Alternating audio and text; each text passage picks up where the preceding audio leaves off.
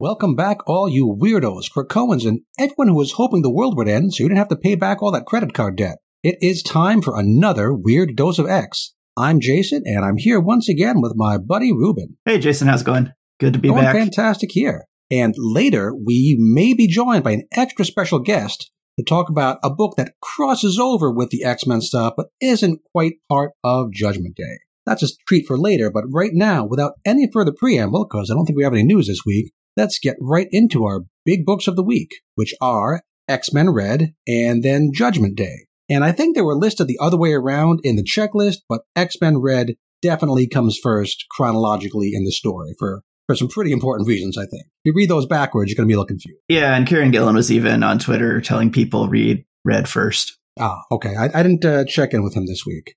He's had some real nice things to say about X-Men, right? He's been very complimentary to what Al Ewing's doing. I'm kind of curious how that plays out. It'd be interesting to talk to some of these writers of an event if basically you start writing your main story and then you get previews of these issues and they're like, oh, this guy's actually doing something that's of use. Yeah, we hear talk sometimes about the X Slack. I think they use a Slack chat system. I don't know if it's Slack or Discord or whatever, but some sort of system to keep all these different writers allegedly on board with each other. Some of them don't seem as on board as others, but Al Ewing and Kieran Gillen definitely seem to be very much. Yeah, I mean, he hasn't said anything about any of the other crossovers. And I guess the flip side of that is I wonder if any of the writers get jealous that they're not getting showcased or they realize they're just dialing it in. I think like, they've okay, had whatever. some experience together too, because I've seen in the past there's been some like new Avengers runs where it hands off from Gillen to Ewing, which is kind of interesting. So they probably have an existing relationship, as writers. I would say if I was collecting this, I'd probably just collect the Red and core stories and call it good. Yeah, these are definitely two books that if you're following this event, you really need to get both these books. There's no fat this week. Next week, we have a couple tie-ins that I'm kind of thinking maybe not so core to the story. But this week, X-Men Red and obviously the main book itself are absolutely vital to understanding what's going on. So just to get the big, let's just put right out on the table, here's the big events of X-Men Red number 6. So Magneto lives. Last time we saw he got his heart kind of ripped out by Uranos, and he lives kind of in the way that Chris and I predicted. Not that it was that hard to predict that. He's Magneto. He does magnet stuff. Yep. Iron. I'd say kudos that you got it exactly right. I did like the little mention that, I'm also taking iron supplements. Way too much for anybody to say. Which mutant doctor did he say let him take it? Oh, Dr. Nemesis, yeah. I thought that was a funny little mention. Another big thing is that we learned who the Night Seats are in Arakko's Great Ring. So these have been hinted at for a good long time. And one of them was kind of obvious if you're paying attention. And the other two I did not get at all. Was one really big surprise that I really enjoyed. And that is, we knew the Fisher King was going to be one of them, just because, there's hints about that. Yep. And we also learned that Bobby DaCosta, Roberto, is on the house of the seat of one of the seats of Night. Yep. I thought that was really cool. Yep. And our last big moment was our X-Men Red heroes have a new main goal. They're going after Uranos himself. I mean, hey, isn't he trapped in the exclusion? I wonder how they're going to get him. I wonder how long we'll have to wait to find that out. Not very. But we start off here with a brand new character, probably just a one-off to get us into the feelings here, the mode of the story. This is Dr. Craig Marshall, who is a human soil scientist, works for NASA, been hanging out on Mars, just kind of studying, hey, how does all this science stuff work when you terraform a planet in 2 minutes? Which, that makes sense. I didn't really get the impression that the mutants were allowing humans to just kind of wander around Arakko, but I guess, there'll be a few. What did you think of that little mention? I was kind of confused as to how he got to Mars. That was sort of my big issue, but I don't always understand the technology level of, general humans. He could have, I'm sure there's some alpha flight that could have gotten him there. Or maybe there was even, they let him, escorted through the gate there in the main diplomatic zone and let him wander around from there. And I was somewhat okay with the, conversation about him saying, hey, I was expecting not to be able to just wander around either. So it is sort of addressed, basically saying that if you're not an enemy of the Iraqi, they won't attack you. But if you demonstrate any sort of hostility towards them, then you have a problem. Sure, just like they say, like in bear country, I guess. So yeah, he's just here to meet some kids and say some nice things about wanting to protect them from, hey, Ouranos is gone, but his armories, the stuff that came out of his armories, including this big spider laser looking thing, are still running around killing folks. So he says some nice things about protecting these two Iraqi kids. And then the House of Day? Table Day shows up, or Storm, and Laktuta of the Stars, and Sobunar of the Depths. So Storm and the Space Lady and the Water Lady show up. Yeah. Say some nice things about, oh, now you have a place in the Broken Land, which is, we've heard that said to Magneto before. So again, we see there are ways that Iraqi society has a way of letting people in. Not a lot of people, and on special occasions, but they're not as completely exclusionary as you might thought. That's nice. But again, this was just an excuse to have Storm show up and be awesome and shoot some amazing lightning and kill this laser being. And then we just get an opportunity to have her look through Laktuta's eyes, which is, again, kind of a comic booky gimmick, but a gimmick that works because it lets her look around the planet.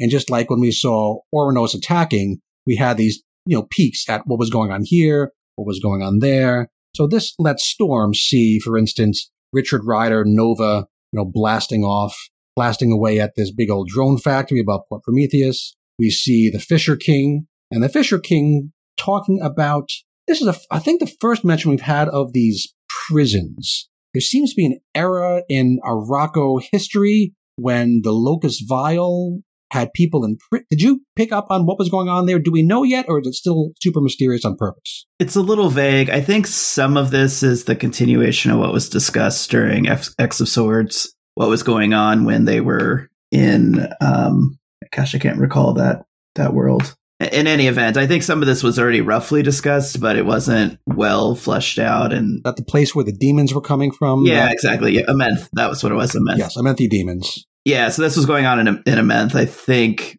a lot of the Iraqi society was fragmented, and the Locust Vial took over a portion of it. Yeah, we're getting hints of how things were under Genesis and how they were kind of different than back in the days of Apocalypse, which is again, interesting. It really adds texture to it. So we see that this Fisher King, who's now the man with no name, not the Clint Eastwood one, but he calls himself the Omega of having nothing because his mind was wiped clean on purpose of his name to hide his identity from the Locust Vial. Yeah, and that's interesting. He might have some crazy powers, right, in the future. He just doesn't know about it, does not access it. I mean, he's got to be important in some way, right? Why would you wipe his name? We also find out that at the House of Night, they don't allow any Omegas on, I keep saying house, Table of Night. No Omegas are allowed. He's the Omega of having nothing, but okay, that's not really an Omega, so that's fine. And he says, another joins me. We are now two. Time to fetch the third. So this is the Table of Night coming together.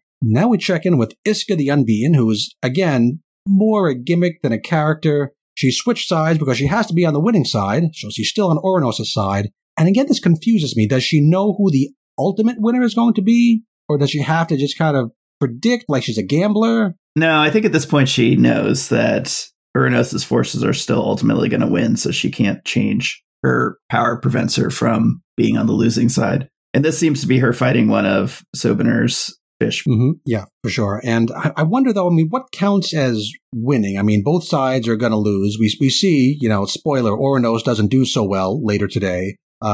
We get someone else gets control of his stuff. So I guess he still wins because he killed so many more Iraqi. We get, very philosophical here. What counts as winning? Yeah, I think at the point that he is defeated, then she can switch back. That's what we saw in X of Swords. She was fighting against the Iraqi and the mutants up until Amenth was defeated by Apocalypse, and then she flipped sides. Another thing, I speculation here, but she's down in the ocean fighting a giant fish, which seems probably not the most effect she could have on the battle. If she really wanted to be on Ouranos' side and help him win even more, she'd be up top, attacking Storm, attacking, main characters. Maybe we could speculate, maybe she has to be on Ouranos' side. She can't help it. It's her power, but she's trying to be on his side in a way that's not super helpful to him. Assisting without actually being influential. She goes and beats up a fish. We check in now with Wrong Slide. Always nice to see Wrong Slide. I think he's a cool character. Doesn't do a whole lot here, but he's fighting some droids. And helping him out is Roberto da Costa, reminding us that, hey, he's not just, kind of a smooth-talking, goofy rich dude. He is legitimately a real badass fighter, all his sunspot powers, ripping robots apart.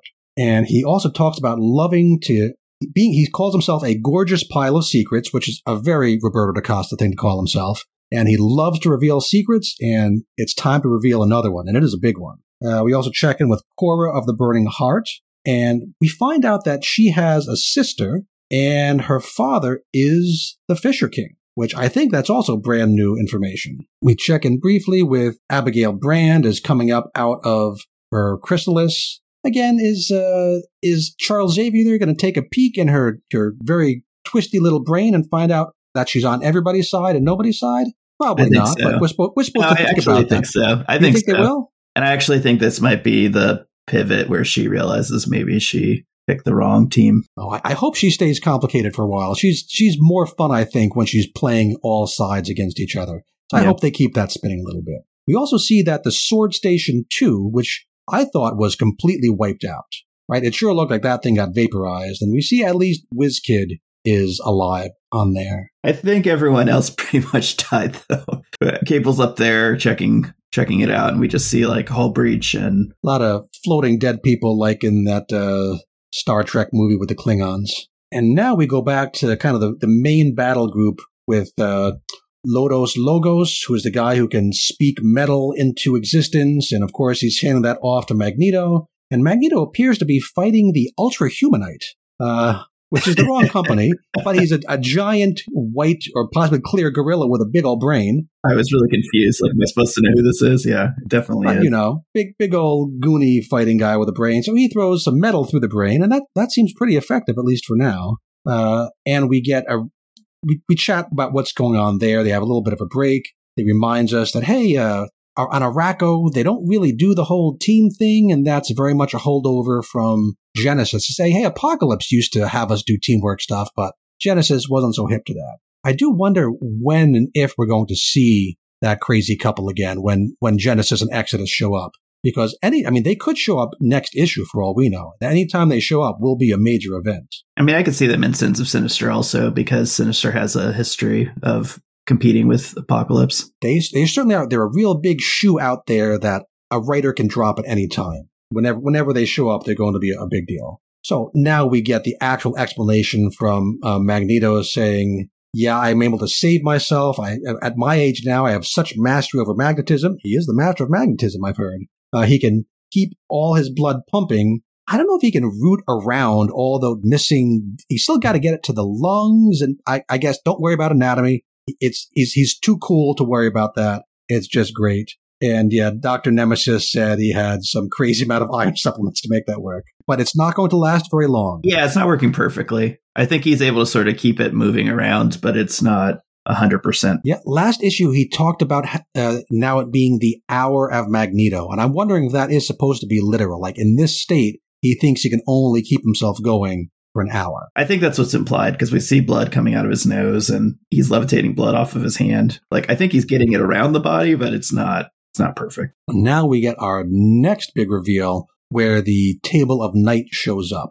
And this is Roberto and Siza of the Smoke, who is a new character, kind of Nightcrawlery, a teleporter, and our Fisher King. And this is where they announce, hey, Dawn, Dusk, and Day, the other tables of Arakko, they're all broken and scattered, and they can't do their job. And when that happens, we find out that's when Night steps up. And we get next what I think is one of our better data pages we've had in a long time. So why don't you tell us, Ruben, about what we learned from this awesome data page about the Great Ring of Arakko? Pretty much everything. I mean, it's a complete breakdown of the history of the Iraqi and the role that the Table of Night or Seat of Night played in their society. And so roughly, and you can fill in the blanks here, roughly it was a check on the main seats. And then at some point in time, Genesis didn't like being checked. And so she kind of abandoned them. And then they sort of kept around in secret.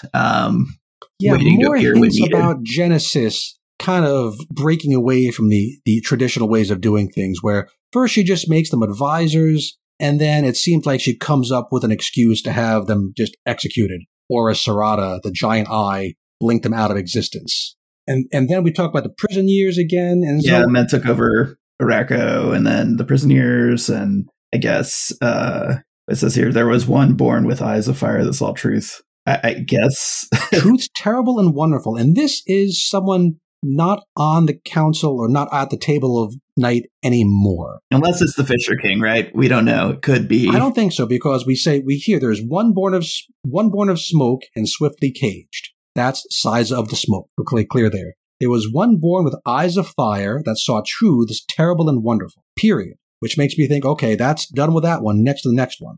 And then it says there was one with no weapon at all. So you think that's Fisher That's King? the Fisher King. And that one saw what the Great Ring had become and saw the need for a shadow table once more. So I think that's the Fisher King saying, hey, we need to go back to this old tradition and put together this table of night to save our bacon if we need to. Yeah, so that's not I think that, and they talk about one being lost in the Trial of Swords. They found hope in their dungeons even after the loss of one of their own. So I'm thinking that one born with eyes of fire is the one that was lost. Is someone who died in X of Swords. I think I need to go back and try to figure out who that might have been, because I think that's the implication. We had the three, and then one died, and that opened up a seat.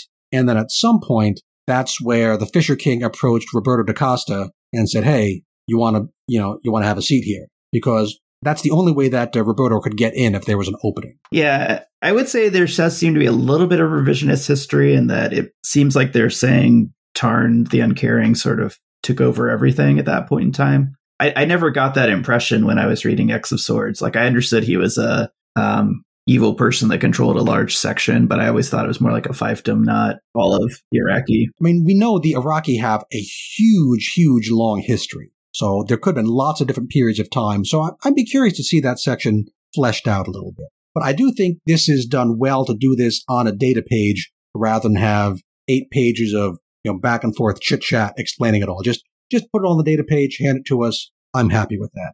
And we do say that Size of the Smoke holds the seat of nowhere. The person who has no name, who we've been calling the Fisher King, has the seat of nothing. And Roberto da Costa holds the seat of nobody. So those are pretty Al Ewing-y kind of names, I think, but we'll go with it. So yeah, now we're kind of coming towards the end of this book already. I mean, a lot has happened, and the bad thing that happens is we learn, hey, all these things that Ouranos unleashed on the planet, they're self-repairing. So the ultra-humanite looking gorilla comes back to life, and the droids come back together. Reassemble Stephanie occurs. We have the drone ship coming back to attack Richard Rider again, and we're in bad shape. But now Storm reminds us that, hey, back in, what was that issue?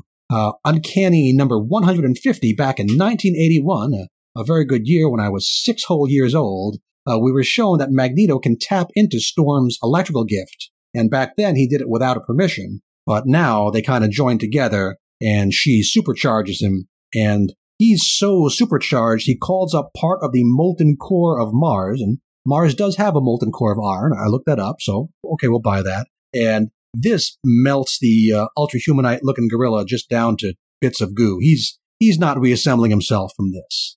What did you think of that little pairing of the two? I'm a big fan of this era where they're showing how mutants working together with their powers can do more than they can individually. So I thought it was cool. It was very cool. And again, we see the other Iraqi mutants looking out saying, hey, that was pretty nifty. That's not a bad idea. Maybe we should do more of this. Yeah. I do wish that Ewing had prevented his urge to make kind of little sexual innuendos about how Storm and Magneto were merging together here.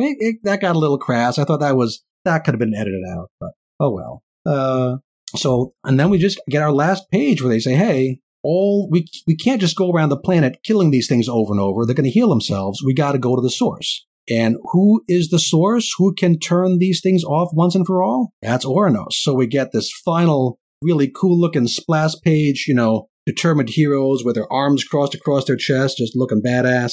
And yeah, they're going to try to get to Ouranos. How they're going to get there, what they're going to do when they get there, well, we'll find out pretty soon. But that was X-Men Red number 6. So what do you have to say about this whole book now that we've gone through it? This is one of my favorite parts of the event. What happened on Mars was interesting. Seeing the kind of Iraqi council getting restructured is good. I mean, we're starting to get a sense of who these characters are, and that's really hard, right? Because they introduced a pretty large collection and expected us to care about them immediately. And I don't know, this is like a lot of world building, right? But I enjoy world building. It's interesting. And it's actually making me care about Iraqi characters. And I have never cared about these characters, aside from a couple in Hellions, maybe. But for the most part, they just look like these goofy, Dungeons and Dragons, throw together some random powers and call it a day. But this actually makes me think there's a world here, there's a history and a culture that I think it would. I want to know more about them, which is not something I thought I would ever say. So yeah, so it's impressive, right? Some good work by Al Ewing to make me care about these folks. Yep. One thing I still want to know is just how bad did Ouranos hurt Arakko? Right? Are we down 10% from the huge numbers they had there? Was it a true 1 in 10 decimation? Is it more than that? Are they down to just a remnant? I still don't really know the scale. We know it's really, really, really awful, but maybe I'm bloodthirsty or I played too many, war game simulation things. But I want to know, okay, how many Arakko mutants are still left? Because that's going to affect the X-Men world going forward. Have we reduced these huge numbers down to something more manageable, or are they still huge numbers? It's definitely not huge numbers. I thought there was a percentage description at some point, like 85 or 90% were gone. But when you start out with 1 million, right, that still leaves you 100,000. Right when the attack started, we saw that map where all the attacks were starting. But I don't think we really got at the end of the attacks how well they had done. But maybe we'll find out, or maybe they want to leave that open because they haven't decided what to do with these yet, and they don't want to box the next right into a corner quite yet. Ouranos was bragging at how the percentage that he killed in an hour, but the problem was it was like a percentage over a certain distance, and so that's what you don't know, right? Is like, well, how many people lived in that radius? I'm pretty sure they're keeping this vague on purpose so they can do whatever they want in the future. But I want to know. I'm greedy. And I think that's all we need to say about X-Men Red this week, other than we liked it. Okay, now on to the main series itself. Judgment Day number 4, written by our main man, head of Axe, Kieran Gillen, art by Valerio Schiti, which is awesome. This cover here by Mark Brooks looks really nice, although it is all our characters yelling. It reminds me of that Anchorman clip, the loud noises GIF you see posted sometimes, because they're just all, which, they're having a rough day. They're being zapped to pieces by the progenitor, apparently. And this, again, we gotta say, I don't like everything that happens in this book. The judgments, I'm going to try to restrain myself from just saying exactly how annoyed I am by each and every judgment. Overall, I don't like them. But you got to hand it to Kieran Gillen. He's not holding back, right? He's going for it. This is a big event.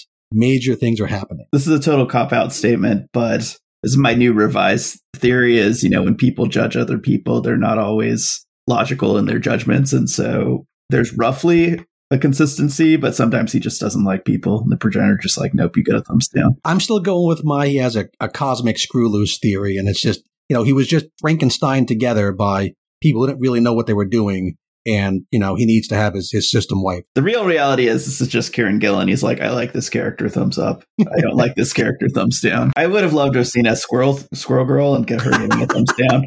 I needed that wasn't given to me. Oh, that's what we need. Maybe there'll be one more tie-in, right? They keep adding these one-shot tie-ins. You have Axe Avengers, Axe Eternals, Axe X-Men, Axe West Coast Avengers. That's what we need to see. And we'll get to it, but I will say the Doctor Doom judgment probably was my favorite part of this. The Doom one was hilarious, and we'll get to it eventually. Okay, yeah. So we start off here. We've been seeing hints, and maybe not consistent hints, or maybe we've been going back and forth in time, but the population of Earth isn't taking this very well, naturally enough. So we're here in New York City at the base of the X-Men's treehouse, and there's basically a riot going on, and it's kind of pathetic because teeny tiny little Captain America in the middle is yelling, "Calm down!" And funny, but it's not working. I don't know if he's surprised it's not working. He seems to be maybe at the end of his rope. He's already gotten the thumbs down, so he's got to be in a bad mood. Well, it's admirable, though, that even though he's been judged inadequate. He's still out here trying to. That's true. That is very, very Captain America. Still doing his duty as best as he can, even when it seems pretty hopeless. And who's that jerk that's punching him? I mean, I guess at Riot anything happens, but the guy with the yellow hoodie, it's also raining out, so it's a rough day all along. Yeah. So we don't really get much from here except that stuff's breaking down in the human world. We pop over to Avengers Mountain kind of area, excuse me, where they're actually hanging out and talking about, we're the team who put this big thing together. Oops, our bad. What do we do now? And they have Eros with them. Still looking like somebody not allowed within 500 feet of a school. And Cersei has the idea, well, hey, Eros, you can control people's emotions and things. Maybe you make it look like we're all happy, joy now. Age of Aquarius, all getting along, peace and love. And maybe that'll be enough to fool the progenitor, which I think is a bad idea because, again, it assumes that's what the progenitor wants when we haven't really seen much to support that that's what the progenitor wants. And anyway, Eros is not having any of it. Yeah, he's smart enough to say that's not gonna cut it. Yeah, he's going to be going around the whole world. We see him over the next couple pages mixed with other stuff. We see him going to Wakanda, talking to Black Panther, who's not actually in charge of Wakanda at this moment in time, but don't worry about that. We see him talking to Shaw and the mutants. We see him talking at the UN. And he seems to be negotiating something, but I really don't understand what he's negotiating for. What is he's talking about trying to get, maybe we'll get human rights and environmental stuff, but since when have the Eternals been all about that? Haven't got the idea they've cared about any of that. No, the thing they care about is, are you deviant or not? Kill the deviants, protect the Celestials, and, protect the machine. Those are their big things. Nothing there about, be a hoot, don't pollute. That hasn't come up. But again, this is where I think some of the moral level of the story that Kieran Gillen's kind of trying to pour over the top doesn't really make sense to me. And again, I'm hoping there'll be a reveal that says, here's what's really going on, and here's my actual point. I'm hoping. Keep hope alive. But mixed in with this, we see a whole bunch of judgments here, including all of our civilians, but also a bunch of supers. So first we get our civilian Tom. He has just a basic ethnic altercation with some people he think might be Eastern European. So I guess that's a test. Again, some of these are just judgments on what they've already done. Some are tests that the progenitor kind of puts together, like, fake out tests, like psychological exams, and judges on that. So I think this is the progenitor putting together a test for him that he fails. Oh well. Then we check in with Luke Cage, who is, of course, currently the mayor. And the progenitor pretends to be a reporter, which is kind of funny, and says, how do you judge your performance? And Luke Cage, really getting into this whole politician gig, says, ask me tomorrow, which is a very, I can hear Ed Koch saying something like that. Very, very mayor of New York politician thing to say, but the progenitor does not like politicians. No, he says that's not an option. He fails by default. And you even see, presumably, that progenitor reporter giving a big old thumbs down to Luke Cage. Thor passes because, why does Thor pass? Explain to me, Ruben, why Thor passes so easily. Well, because Mjolnir is only wielded by someone who's worthy, and so by default, he's worthy. Well, the hammer says he's fine, so I guess we're going to defer to the hammer. Okay, fine. Kamala Khan obviously passes. Katrina, who is she our social media person? Yeah, she's the one who's always tweeting about things. And she fails, Ruben. Tell me why she fails. I don't even recall. Let's see. She fails because she didn't leave a tip in the hotel room for the maid, which that really feels like that's kind of Kieran Gillen's, like something he's always grinded his gears, people who don't leave tips for hotel maids, and he just wanted to get that in a comic book, and he managed to get it in. That's what it feels like to me. Now, my wife has that same opinion. If you do not leave a tip, it leads to major problems in our household. But the converse of that is, if you give a too big of a tip, she also gets really upset about that. Oh, so it's a very it's very hilarious to me. Tough balance there. Okay, yes. What is the appropriate amount of money to leave for a hotel with their staff? Maybe, yeah, for her, it's $1 to $5 per day, depending on the quality of the service that you were given. Okay. What about these days where they don't actually come in until after you check out. Is it still $1 to $5 a day, or does that go down? I see. Yeah, no, it'd probably be like 5 if it's multiple days, just a flat 5. Okay. I mean, for her, the point of view is, she had parents that had this kind of a job, right? And I think they get paid based on the assumption that people are tipping them, but that's not actually always happening. Okay, so that's our lesson for today. Always tip your hotel staff. Our next judgment is Charles Xavier, and I thought this was pretty good too. It's a very cats in the cradle moment where his boy Legion, except it's not really Legion, it's the progenitor, comes and say, "Hey, I need to talk, Dad." And Xavier says, "Later, I'm busy, kid. Go away." And he gets a thumbs down from that. Yeah, and that kind of plays off of what we saw in, was it X-Men? Or maybe it was Immortal. No, it was probably Immortal. Where right. He was like, "I'm too busy to do anything. I'm fighting all these." Right, he's doing the psychic battle. And it even said back then, maybe I was judged already and didn't even notice. And we find out here, he's being judged now, and it says flat out, he doesn't even notice. So that was a nice little connection. Just a little connection between two books, both written by Kieran Gillen. We see Kamali, who is the wife of the original civilian who died to resurrect one of the Hex. And this, again, is a little weird. This is a person who the progenitor isn't deferring judgment like he is for a lot of people. Yeah, he's afraid of getting judged by her. Again, it's a nice moment if you think about it a little bit. But if you think about it a little more, the progenitor's judging the entire freaking world, right? He's going to condemn literally billions of people to death. And this one person is too much for him to handle? I don't know if I bought that.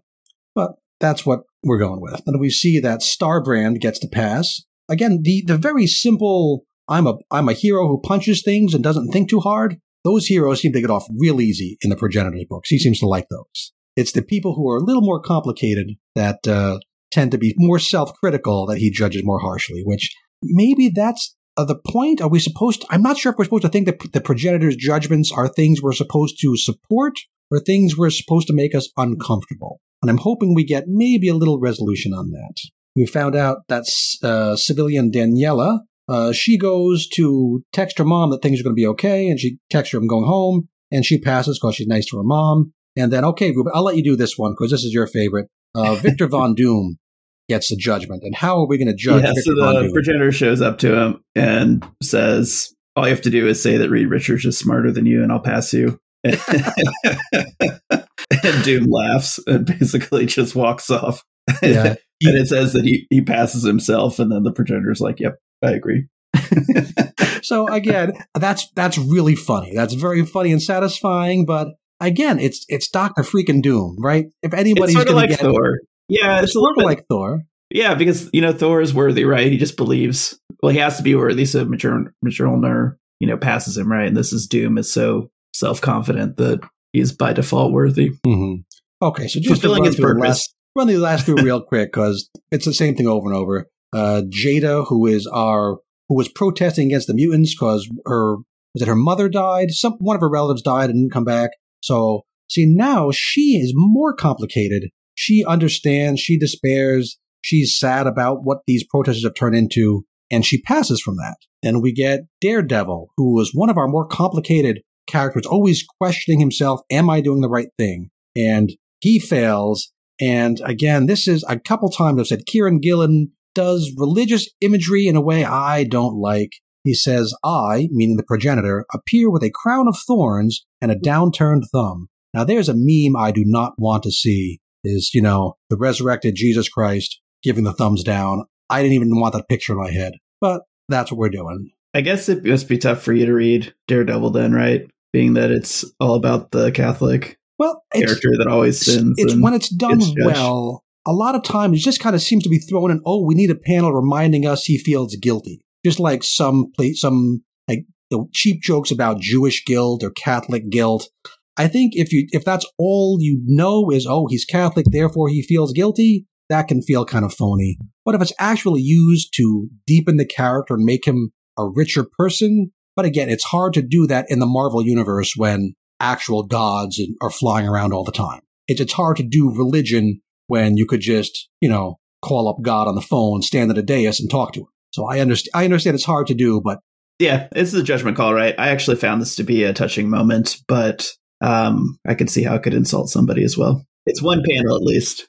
It went by quickly, and I told myself I'm not going to hop on these. So continuing through, Miles gets past because he smiles, and Kenta, kind of the young preteen, still not doing his homework, and it says, he is too young. I am not a monster. But I mean, you are, though, progenitor. We're going to see you in a few minutes. Again, literally just raining fire on people. So in little ways, maybe you're not a monster. In the big picture, you are 1,000% a monster. Trying to have it both ways. So those are our judgments. And now we get Eros kind of trying to talk about, what can we do? We want to negotiate. We want to do this. We want to do that.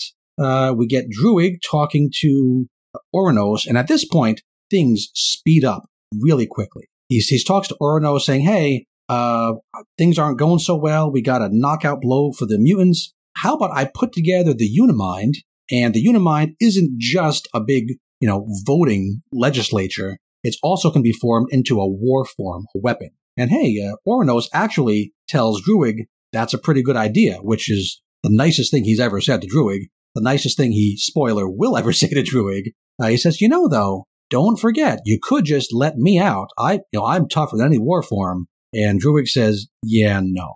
And we fly. Next panel, same page even. Hey, all Eternals, we're unleashing the Unimind. Turn the page. We've got the Unimind, which in this case looks like a big prismatic kind of giant daddy long leg spider, I guess. Yeah, it's like a brain with legs, and then there's a weird tail thing. It's pretty gross. It's really cool looking. A real nice drawing by Valerio Schiti here. And we see some Eternals start to attack it because it's attacking Krakoa. And then our Eternals, are the ones we've been following, Phastos and Cersei, etc. They jump into the Unimind and they call for a vote. Hey, we want a new Prime Eternal. And Druig says, hey, you don't have enough people here to win. And then we have a very convenient hack take place. Again, super, super quick. I think it's quick on purpose to make us not think too hard about it. We're told deep inside the machine, we have Icarus and does Gilgamesh. Something that opens the gate into the Unimind for the psychic mutants. Now, I would have thought if you put Phastos here, because we know Phastos knows how to monkey around with a machine, I would have bought this more. Gilgamesh, I don't get the idea that I guess he knows the ins and outs of the machine because they hide in the he did, passageways, the exclusion. Yeah, he's like the expert on that. So he's fine. It should have definitely been Phastos and Gilgamesh, though. So Gilgamesh says disabling the firewalls, and this lets, I guess, just the psychic members of the mutants. Yeah, that's all I see. Yep. And I think this is a mistake here because Charles Xavier says, very well, X-Men, but it's not the X-Men. We already know the X-Men are a separate group. These are just general Krakoan mutant psychic types. So they are able to enter the Unimind, and they all vote for Eros, which I would have thought, again, I want to know how this legislative process goes on. Because there's 100 Eternals, so even with this, dozen or so mutants, that could be the deciding factor in close race, but I would think that most Eternals, seeing their legislature being invaded by these non-Eternals, would just automatically vote against them. What do you think? Well, you're going to have all the hero Eternals get their vote too, right? So I don't know. I mean, you could probably count it up, and it might get closer to what. Which sometimes we've seen some very detailed vote counts of who votes which way. That's not what Kieran Gillen is concerned with here. He just wants to get to the end. Hey, they all vote for Eros. Eros wins. And let's just list the mutants who are here. So Jean Grey is in the lead, of course. Makes sense. I'm not going to be able to do this. I think I've got all of them. There's like one I don't know. Yeah, there's Proteus, Mr. Sinister. Okay, I've got them written down. You can tell me if you think I'm right or wrong. So Jean Grey, of course, in the middle. Over on the left, Mr. Sinister and Proteus. I think we've got Mentalo, or Mentalo, however you say that. We've got For the Cuckoos. I think the lady kind of in the front and the left there, maybe that's Betsy Braddock. Could that be her? I'm not sure where she is at the moment. Yeah, that's one of those I'm sure about. But she is psychic, so that would make sense. Yeah, she's the one with the hand on her hip, right? Yep. Yeah. I think I'm going with Betsy Braddock. I'm not sure. And then in the back, we see the Shadow King with the fez on. Oh, that's a fez. Okay, that was one of the ones I was confused about because I was like, what's up with that funky looking head? But yeah, that works. Okay. Okay. Over on the other side, we've got Professor X. We've got, I think, Cassandra Nova, Rachel Summers, Exodus. Maybe, is that Kid Omega next to Exodus? It kind of looks like him. I think I see glasses on him. Yeah, Again, I'm not maybe. sure if he's really in play at the moment. According to X-Force, I think he's still missing. Yeah. We have seen him twice in this event, though, so it almost makes me wonder if... Well, but they had the X-Force crossover where he was still gone, right? Yeah, that's what I'm saying. But it looks like him more than anyone else. And then behind them, I think that's Chamber. And the lady next to Chamber, I don't know who that is. Again, but there's two female characters here, both with their hands on their hips, and I don't know who they are.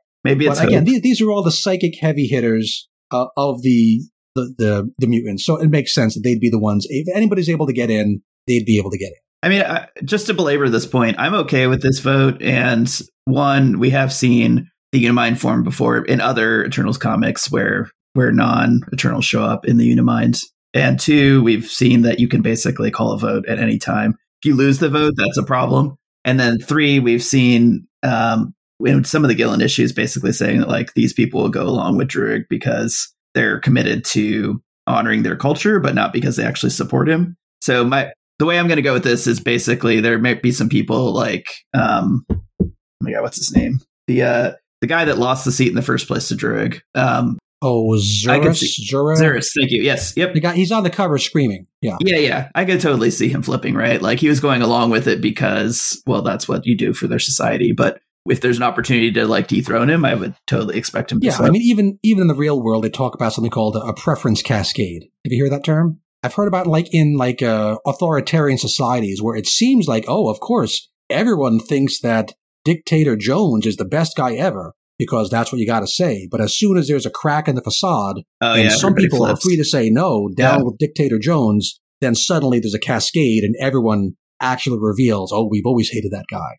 And we have seen in a previous issue, they talk about the psychic battle between the Eternal Psychics and the Mutant Psychics. And I think it was, I'm not sure exactly who it was who said that, but said that the Eternals have it must have been the Machine talking, because it said the Eternals are they're not as strong, but they have all the hit points. And the mutants are, they're pretty easy to kill, but they're much stronger, actually, their psychic powers. So I think that might have been a little foreshadowing that makes this make sense too. I would have loved to see, a little more detail. Again, give me a data page explain things. How it works more. Yeah. Give me a little more data. I would have loved it, but I understand we're in headlong get stuff done mode now. I know you and I just brought it all to a crashing halt because that's what we do here, overanalyze things, but I see what Gillen's doing. These maybe 8 pages are extremely rushed. I really like everything that happens in it, but the pacing, based on what's gone on elsewhere in this, it's a little weird.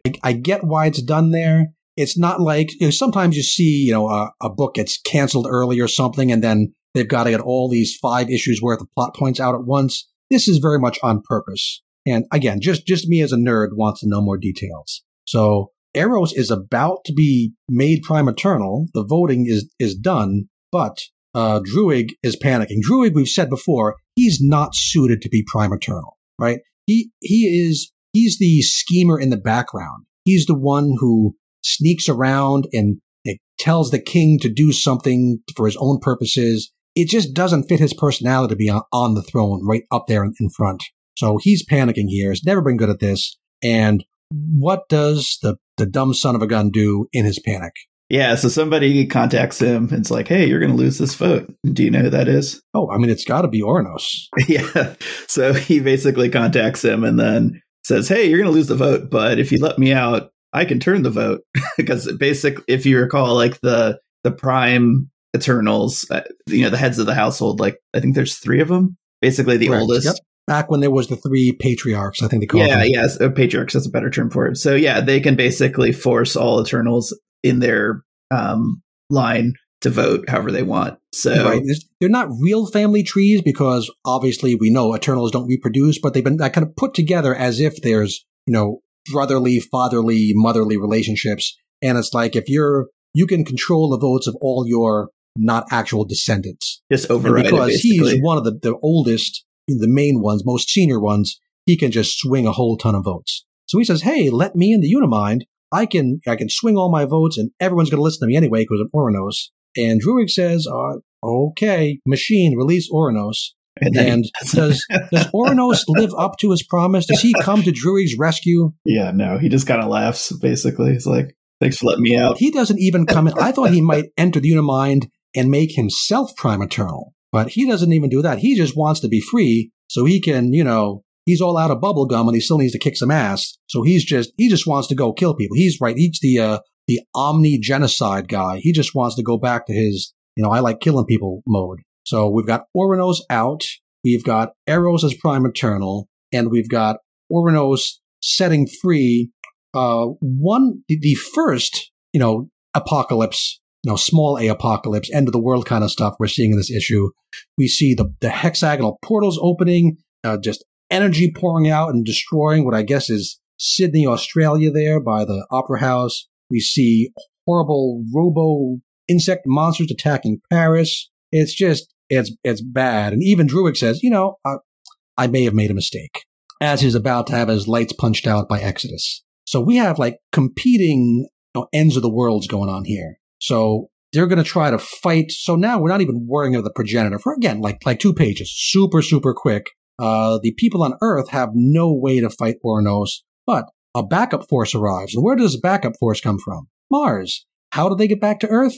Yeah, this part, the same way that Storm got back and forth from Mars, even though there were no portals, repeatedly. Yeah, we get a little bit of blah, blah, in 2 small panels about, there's some traces of these openings that Ouranos' armory left. We can hack into those, and we can use this giant electromagnetic charge from our convenient master of magnetism, can break it open, and, boom, boom, boom. We've got our group who wanted to kill Ouranos, who we just saw at the end of X-Men Red. They get back to Earth, and Ouranos is already out and about. So this is just what they wanted. They should have just used that Nightseed character that's allegedly a Nightcrawler proxy, right? They say that she can teleport anywhere she remembers. So, Nightcrawler, is he line of sight, Nightcrawler?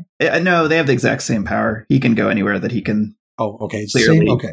Yeah, clearly see. I mean, the big issue for him usually is he's been somewhere, right? But they might be moving around, and then he's like, well, I remember but they don't use her. They use something, yada, yada, Ouranos' portal. Don't worry about it. They're here. And we see, again, the combination of Storm and Magneto attacking Ouranos. And it's kind of effective, right? At least it knocks him back off his feet a little bit, which is the first time we've ever seen Ouranos suffer any kind of damage or setback. So that's impressive right there. But he's still going to win. But we found out, hey, actually it was only a delaying tactic because what is Tony Stark doing? Yeah, he's hacking Ouranos' portals. More hacking. Yeah, and we've seen, they mention that basically, I think one of the reasons, where was it? It might have been Arakko, but basically there was something about these portals opening and having laser beams come out of them. And these beams being very powerful and effective. I guess we already found out that on Mars, they kind of hacked into Ouranos' portal. So it's almost like not a new hacking. It's kind of extending the hacking they're already doing. And whatever it does is it allows Magneto to open up these portals and just blast energy at Ouranos, which it looks like it kills him, but I guess it doesn't quite. We find out in a panel that he's not actually dead. The mutants wanted to kill him, but then, we know if we kill him, he'll reassemble in the exclusion, but that'll kill a human. We don't want to do that. It says he's back in his cell, telekinetically reassembling himself. So again, they really skipped over how did they get Ouranos back into prison. But I would really think the only way you could get him back into prison is by killing him. I don't know how you arrest him. We'll probably see this in one of the crossover issues. Could be, because another thing that happens really quick. Yeah, the fight against him is extremely quick. This is one of the areas that I just didn't like the pacing, because we've seen him as such a world-ending badass, right? And it might be because we had an entire issue of him, wrecking Arakko, that it felt bizarre. They effectively take him out, and was it 4 pages, maybe 5 pages. So they take out, and from all the effort, Magneto falls and dies. And we get a reminder that this is a for real death. He deleted himself from Cerebro. He says he doesn't want to be brought back. Yeah, sure, there's still that thing that Scarlet Witch made that has all the backups, so there's always an out here. But he says he doesn't want to come back. And at the moment of his death, he also gets his judgment. We see that The progenitor says he sees me as I slip away. I take the form of the one he thought lost. So my guess for that is that this is his daughter. Yeah, that's what people have said. So this is like way, way back when he was still in Germany. He and his wife Magda had this daughter Anya, and she died in a fire, and a mob, I don't know if the mob set the fire, but they at least prevented him from going and rescuing her. This is like the standard Magneto flashback we get all the time. Just like you flash back to the pearls for Batman, you flash back to the fire and Anya for Magneto. So taking the form of his deceased daughter, he gets the thumbs up. And we actually see Magneto himself kind of in the corner of the panel making a thumbs up gesture. I think that's on purpose. You see that? And again, this happens super quick. I think we might see more of this in the next X-Men Red, which number 7 comes out in October 5th. So basically 2 weeks from now, I think we get the next one. So this could be expanded. We've said that happened in this event a few times, where we get the brief picture and then the tie-ins, we get the more expansive, more emotional look. And it would make sense that if Magneto is going to die, it should be in X-Men Red, because that's where this whole arc has been. I would be shocked if we get to X-Men Red number 7 and say, oh, well, Magneto's dead, let's move on. Yeah, the aftermath. That would be doing Al Ewing pretty dirty, not letting him write the end of that arc he set up so well.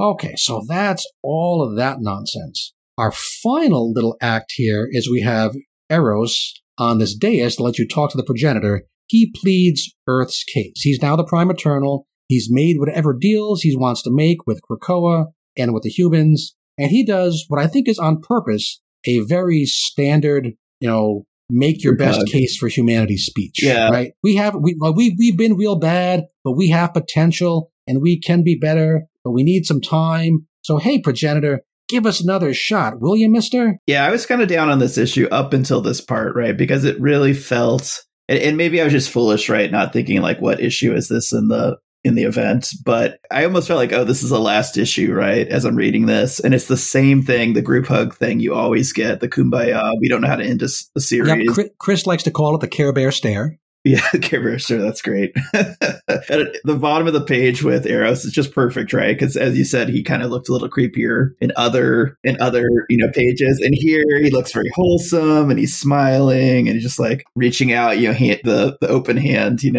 give us another chance, right? If you end humanity now, we'll never be able to prove that we're worthy. It's all in your hands, right? Like it's this very hopeful. Oh, you can feel your heart swelling. You can hear the strings playing. The music comes up, and you turn the page, and progenitor doesn't even give a spoken answer. He just turns his thumb all the way down. I have watched enough. I've judged enough. You have all lived enough. If you had 1,000,000 years, you'd never do enough. You'll always be better tomorrow, but you don't realize one day tomorrow's would run out. And that day, my friends, is today. You've had enough chances. It's like, again, I'm a teacher. That one kid who says, oh, mister, I'm sorry. I'll do better. I'll do my homework better next time. I'll stop cheating on the person next to me next time. And after a while, you go, yeah, I don't believe you. And the progenitor does not believe them and unleashes some sort of, I don't know what, but we take a look at New York City. And there's this light, this orange, red, nasty light coming down, just turning people to bones and clothing and nothing else. We see Captain America holds a shield that protects himself. I don't know why the guy he's holding with him is also dying. I thought maybe he'd be protected, but maybe he was dead already. But yeah, we thought we were going to get the end of the world from Oranos. We averted that. 3 pages later, it's the end of the world from the progenitor. And even Captain America, always optimistic, always will find a way, Captain America says, in very small letters, we're going to die. And I also love, we turn the page, we get a preview for the next issue, number 5, which, by the way, comes out next week. And the only preview says next, 3 tiny words, it's too late.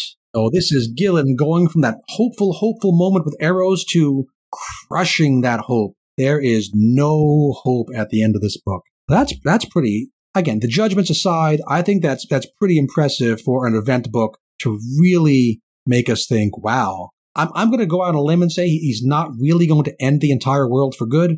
Oh, yeah? No? He makes you feel like, well, maybe he will. Just a little. We know it's not for real, but it makes you at least think about what would it be like if he will. Yeah, it calls back a little bit to the snap, right? It gives you the same kind of vibe of like, holy crap, what just happened? Like, he's really wrecked a lot of things. I mean, even with the Infinite Gauntlet, I never thought, half the populace is dead, but it feels big.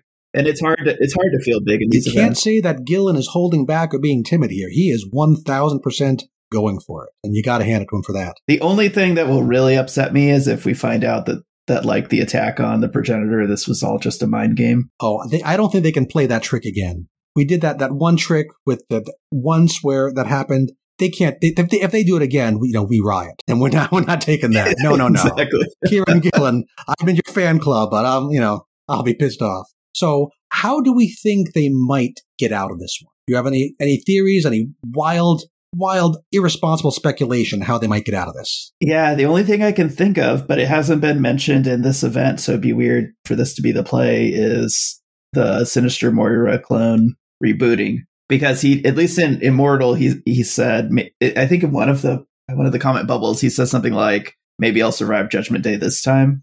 Yeah, I was really early in Immortal, wasn't it? Yeah. So it's sort of, I mean, and they've said Judgment Day in this event, right? In the pages of the comic. It's not just the title of this event. So it's sort of like, it seems like the characters also recognize this event as Judgment Day.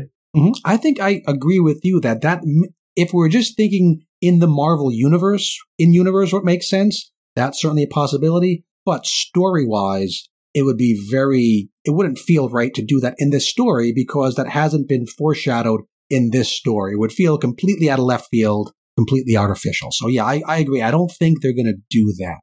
But outside of that, I don't know, right? Like, is the progenitor going to fix things? The only thing I can think of is every other time we see something weird happen with like a Celestial on Earth. Oh, the other Celestials usually show up. Right. So I don't know. I would think that this new weird Frankenstein Celestial being put online is probably triggering some alert on some Celestial's, cell phone somewhere. Oh, the new Celestial came online. That's weird. It's certainly possible that we're going to get, the 75th host or whatever host is next come back and try to clean up the mess. Like, hey, this is our planet. If anyone's going to kill this planet, it's us, not you. You're dead. We made you into a house for some Avengers. Go back there. That could be. I could. Yeah, I wouldn't mind that, though. That would be okay with me. Again, it's a really Deus Ex space machina. But that is what the Celestials are. Celestials are giant Deus Ex machina. They're gods we can't possibly understand. So if they do something that seems dramatically unsatisfying, hey, that's their shtick. As long as it's not, this was all just a progenitor mind game. I don't think they're going to do that. I really hope. I do think that it might be. I do think the outcome is going to be putting the Eternals away for a while, putting them, shuffling them off, and putting them in the background for a bit.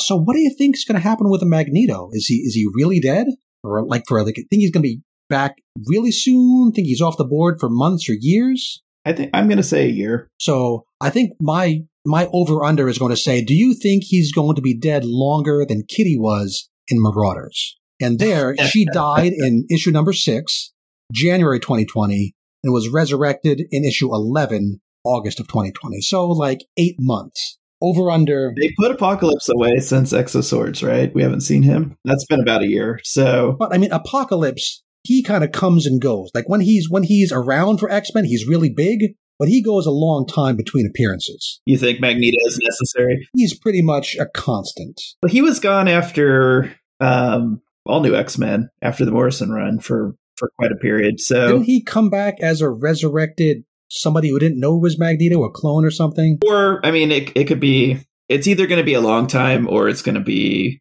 and this will also be okay to me, as if they bring him back and then it's like, we brought you back against your will, right? And then he's like, WTF, Yeah, that could be okay. That could be another Professor Xavier being, morally ambiguous Professor Xavier. We needed you back. We can't do it without you. As long as Magneto's realistically angry about that, right? Or at least realistically conflicted. How can I be mad that I'm alive again, but I said I didn't want to be? That could be an interesting plot point as long as they don't just say, oh, well, he's back and forget about it. If they do a good job. I think we're going to wrap that up for now, and thank you, everybody, and we will see you in a couple minutes with our special guest, and then we will see you again next week to talk about the next Judgment Day issue. Welcome back. Like we promised, we do have a special guest here. I am here with Ruben, and who else is here today? I am the progenitor. I am Jim. I'm the progenitor. You are the progenitor of this podcast. You Yes. are the one of the founding members of Weird Science. Yes, Jim is here to talk Amazing Spider-Man with us. Yeah, Just it's more like we Amazing normally would. Spider-Man. Yes, not really on the X side of things. And it's funny, too, because when we go into this, we're talking about, and I'm sure we joked about it already, the idea that this is a little, late. It's a little late in the game for a Hellfire Gala. About 2 months after the gala occurred, and I guess Spider-Man started a little later than it was supposed to, so even though it's been coming out every other week, it's still behind where they expected to be related to the other books. It kind of dashes some of the hopes that I had. I really thought that we might get some little nugget that would be for the people who are reading Amazing Spider-Man, because this is a tie-in, but it is part of the numbered series of the deal. I wanted something with Mary Jane and Peter, just a little bit, not at the end like, man, things have been tough for us. It's one of those tie-ins where he feels like he's afraid he can't do anything to advance Amazing Spider-Man in case people only don't read this issue, and he can't advance the event at all because what if people don't read Spider-Man? So it ends up just kind of being a very generic rescue story and doesn't move much forward. This is not going to be in the trade. Yeah, if it is, it's just thrown in there. Now, with that, the funny play is I ended up stopping the X-Men stuff, and I stopped reading the last Hellfire Gala. So I am back Happy for anniversary. This tie-in. And like, all right, let's see what's up with this Hellfire Gala this year. And again, me just jumping in here, I didn't really prepare for anything but Spider-Man because that's what I'm reading. My perspective is just, hey, if you're reading Spider-Man, should you pick this up? I could spoil it right now, but it starts with N and ends with O is what it is. But I'll let you guys go through it. Now, I will chime in as we go. We start off with, I think, instead of doing the recap in the text like we often do on the first page, they do it as if it's Spidey giving his psychic testimony at the gala. Because as those of us who read the gala issue saw, Mary Jane was there, but she was being controlled by Moira's robotic hand wrapped around her neck and psychically controlling her some kind of hand-wavy way.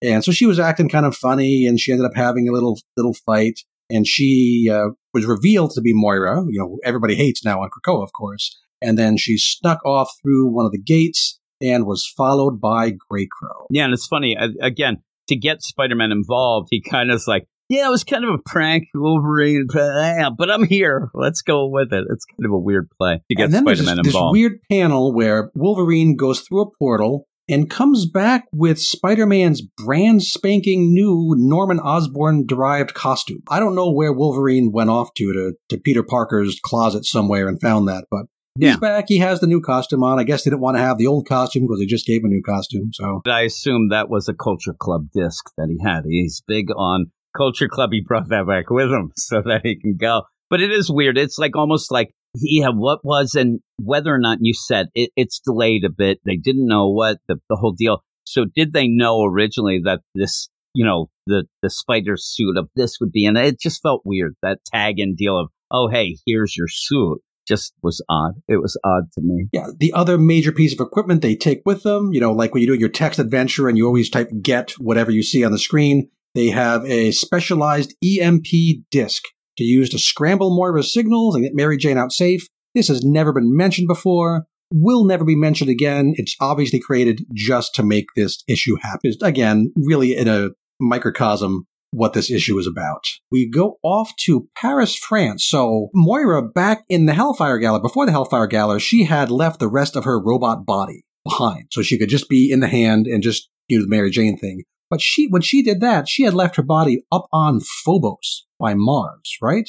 So I don't know how the rest of her body ended up in Paris, but I guess that's where they wanted to have this fight take place. Do you know anything, Ruben, about how this body could have gotten here? There's some weird movement stuff here. And I think we were talking separately about this, like when did the Smileys join up with Orcus? I mean, I recall them being adversaries to the Hellions, but like now they're part of Orcus? Accompanied by some regular beekeeper-looking Orcus folks, so that makes sense, because we know AIM is part of Orcus. But she's also got some red smileys, and that's really the only callback to Hellion of this whole thing, sadly, is that we've got some smileys here. And yeah, I don't know how the Right hooked up with Orcus. And again, we may never see them again having any part of Orcus.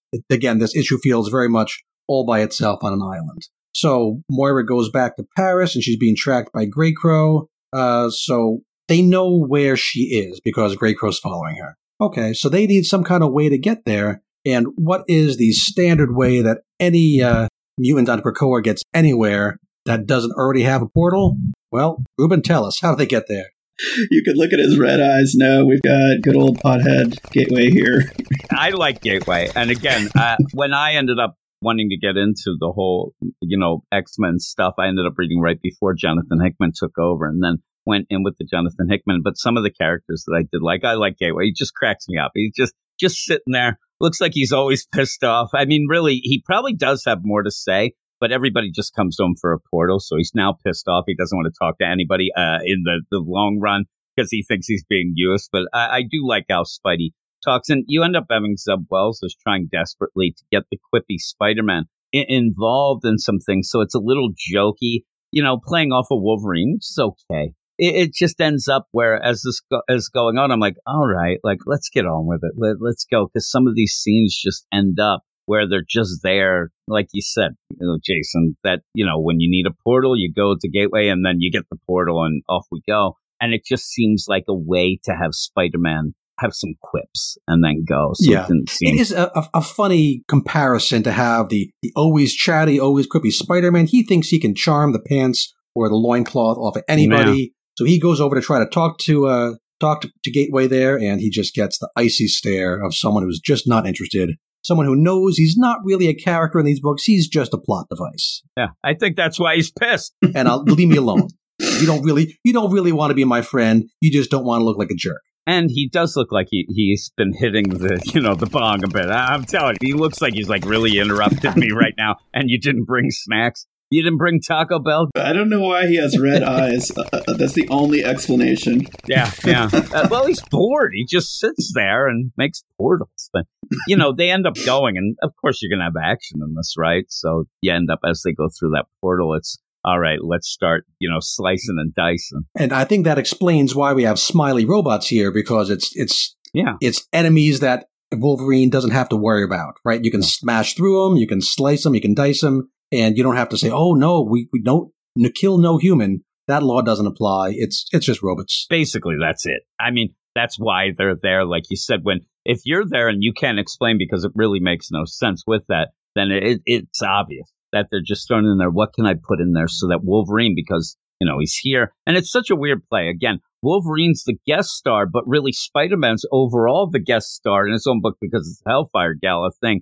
And I just was hoping that would make more sense than just, hey, we want to slice and dice, but that's all it really is. No, we haven't seen the Smileys since that bit of Hellions, and we have not seen them hook up with Orcus at large. Man. So I doubt we'll see it again. I'll keep an eye out for it, but I doubt we'll see it again. So after their fight, Spidey's all hot and ready to go in to go rescue MJ, but Wolverine says, no. She's actually a psychic double agent kind of. She's been in contact back on Krakoa with Jean Grey, I guess, or Jean Grey is talking to her? Mm-hmm. Yeah.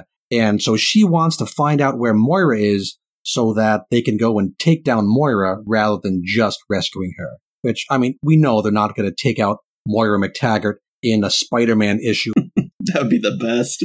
She's just done after this issue that nobody ever reads. The key character of the entire Krakoan era goes out in a Spider-Man tie. That would be funny as hell. And here's the thing, that kind of goes with the way that I came into this. I don't ever expect that to happen, right? But since it is a Spider-Man book, even though you're in, and it would be like, okay, they're not going to really reveal anything for Spider-Man either, because if you're not reading Spider-Man, there's a big mystery going on. They even say it at the beginning in the actual recap page of it. So I thought, we have to get something. Because as we're going through, you're not going to do big things. Plus, it's delayed. I mean, if anything of this would have been important, it would have really have come to play already. You would have known it. And so you go into this, I'm like, all right, so it must be that this is the way because it's a way to get Mary Jane. She's being controlled. All the stuff. They have to tell us something about what happened to Peter and also this relationship between her or him and Mary Jane. And when you get down to the nitty gritty of it, where I thought they just go generic, and that's what this whole, again, that's basically what we keep saying about it. it looks great, but you keep going because it just, when you said that about, well, we're obviously not going to get big X-Men stuff and stuff, but I wanted something Spider-Man in it as well. But then you kind of pull it back because it's an X-Men tie-in. So it's such a weird play, this issue. It is. So we go to this place in Paris called Sainte-Chapelle Cathedral, which, not to nitpick, it's not a cathedral, it's just a church. Cathedral means something different. Check out the big brain on bread. So they go there because it's a cool place to have a fight. It's an 800-year-old church, and that's where Moira's robot body is, and she says, okay, I'm going to go back to my body, but, MJ, I'm just going to kill you because why not? Because I'm a villain now.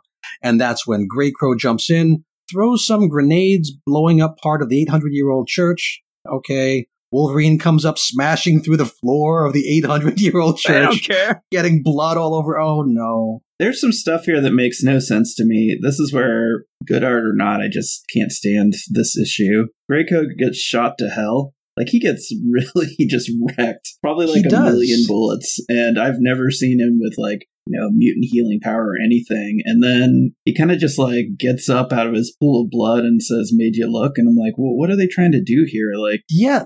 Was he wearing, like, squibs? Is this all special effects? He wasn't actually shot? Blood packs? Yeah. It squibs makes and blood packs. no sense. And so I had to look at the fandom page too. I'm like, does he have powers I don't know about? Does he have...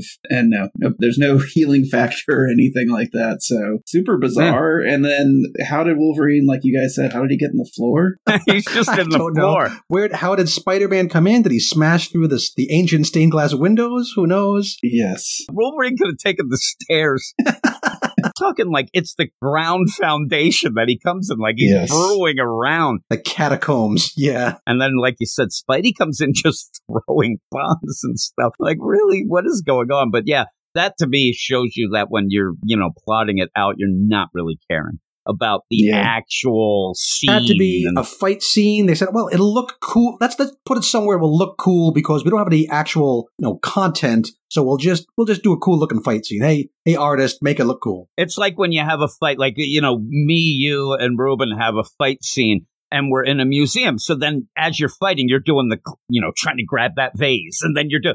Go Jackie Chan style. Yeah, Jackie Chan style is what it reminds. This is the Jackie Chan who just goes in and blows everything up. He doesn't care. He's like, oh, vase, oh well. But you could make me care about that too. Like Chris Samney's an excellent artist that will have an issue that's just a big fight scene. And it'll be fun, right? Because you can follow what's going on. You're like, oh, that's actually pretty cool. And this is just like single shots that make no sense. Overall, it does kind of like, okay, fight scene. You could just really look at that page as a whole and just go fight scene and turn the page. It really doesn't do that.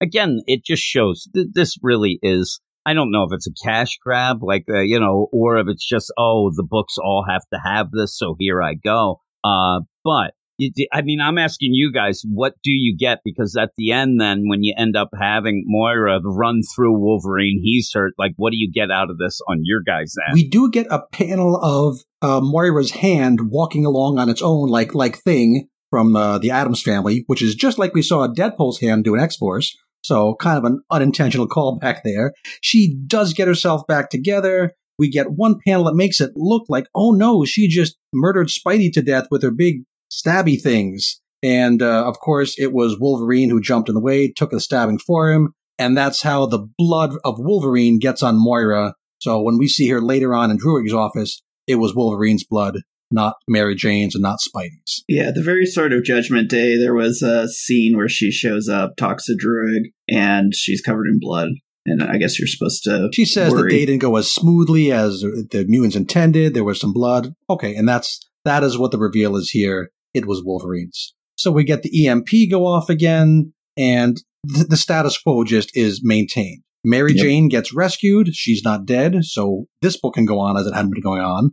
Moira escapes. She's not captured or killed, so all Moira's stuff in the X books can keep going on just as they were going on, and everything's back to normal. We do get this one last scene of Spidey and MJ talking. They went through the New York City gate. I don't know exactly how. Maybe MJ's invitation from the Hellfire Gala was still working. I was going to ask, because early on, they even almost suggest, like, Spidey got, and I'm like, well, what's going on? Have they changed things since I went with these gates? And then at the end, I thought, like you said, what are they doing? Why are they going through the gate? That doesn't make much sense. They were accompanied by Wolverine. You could say, okay, they had a chaperone. Yeah, I don't know if MJ's invitation had a +1 on it, even if it would work. So again, they're not supposed to think about that. And we get kind of a forced argument where they want to show that Peter and MJ still aren't getting along, but they don't want to reveal anything of substance. So they drop the word responsibility, which in any Spider-Man book means, oh, we're supposed to think that's deep. Yeah, the responsibility deep and Paul to anger us. That's what I Paul. love. Oh, Paul. Is it about Paul? But this is the thing. In this, Zeb Wells is writing this. He knows he can't. He's got his hands tied on the end of the Moira stuff and the X-Men stuff. They're not going to reveal something. But this is his book. This is his run. Give me something. It's even an epilogue that you could just give a little bit. You don't have to reveal everything because I'm sure, you want to have a whole, but give us something that I go, oh my God, that's what it is. Like something about Paul, something about not exactly what happened, but maybe a little snippet of, well, you did this or that, but not responsibility. I'm like, generic. That's all it is. That's all we get. It feels like those anthologies where every other writer of a Spider anthology has to drop the great responsibility line because it's the thing you do. When you got nothing else, say responsibility. Some of the weird plays here being that if this was somebody else but Zeb Wells doing this, I would have thought, oh, they don't know anything about the gates, even that deal. But he wrote, Hellions. Yeah, he wrote one of the best books of the whole Krakoa era. So weird that is. But then, to just go, hey, you know what happened between us? No, I don't. That's why I'm here. I thought maybe you'd get now this. And I read this and talked to you about it because I didn't want to miss out in case something happened. Then we get back, me and Jason start talking about, and then all of a sudden I get, oh, well, you didn't read that. Well, they said this and they said that. Well, no, it didn't really happen. So it was a disappointment for me on that side. And as somebody who left the X books, this isn't going to get me back. It definitely, it's not, I don't know that that's the way that it's supposed to be, but you kind of want to get, okay, I'm a Spider-Man fan. Unfortunately, I have it on my pull list and my guy at my shop, he didn't think things through and gave me this because, you want to keep the numbers and all that, but it should be something to get me inspired to like, oh, I got to check that out. That's neat. Just having Wolverine isn't neat enough. That's what I think the play is, but yeah, it ends up where it's not the 90s anymore where just putting Wolverine in the book means you get an extra 50,000 copies sold. Oh my God, Wolverine and Spider-Man. But I know for a fact that if I go and read, Spider-Man's not going to be with there, and Wolverine here's just kind of generic a bit. And then you get Greycrow again, was in the Hellions book, and he doesn't seem to even know his powers. It's very odd. He also wrote a very bad Sinister. That's sort of what I was here for when he had Peter interacting with Sinister. I was like, okay, well, this will be funny, right? So I thought Zeb Wells had the best Sinister voice, and it's not good.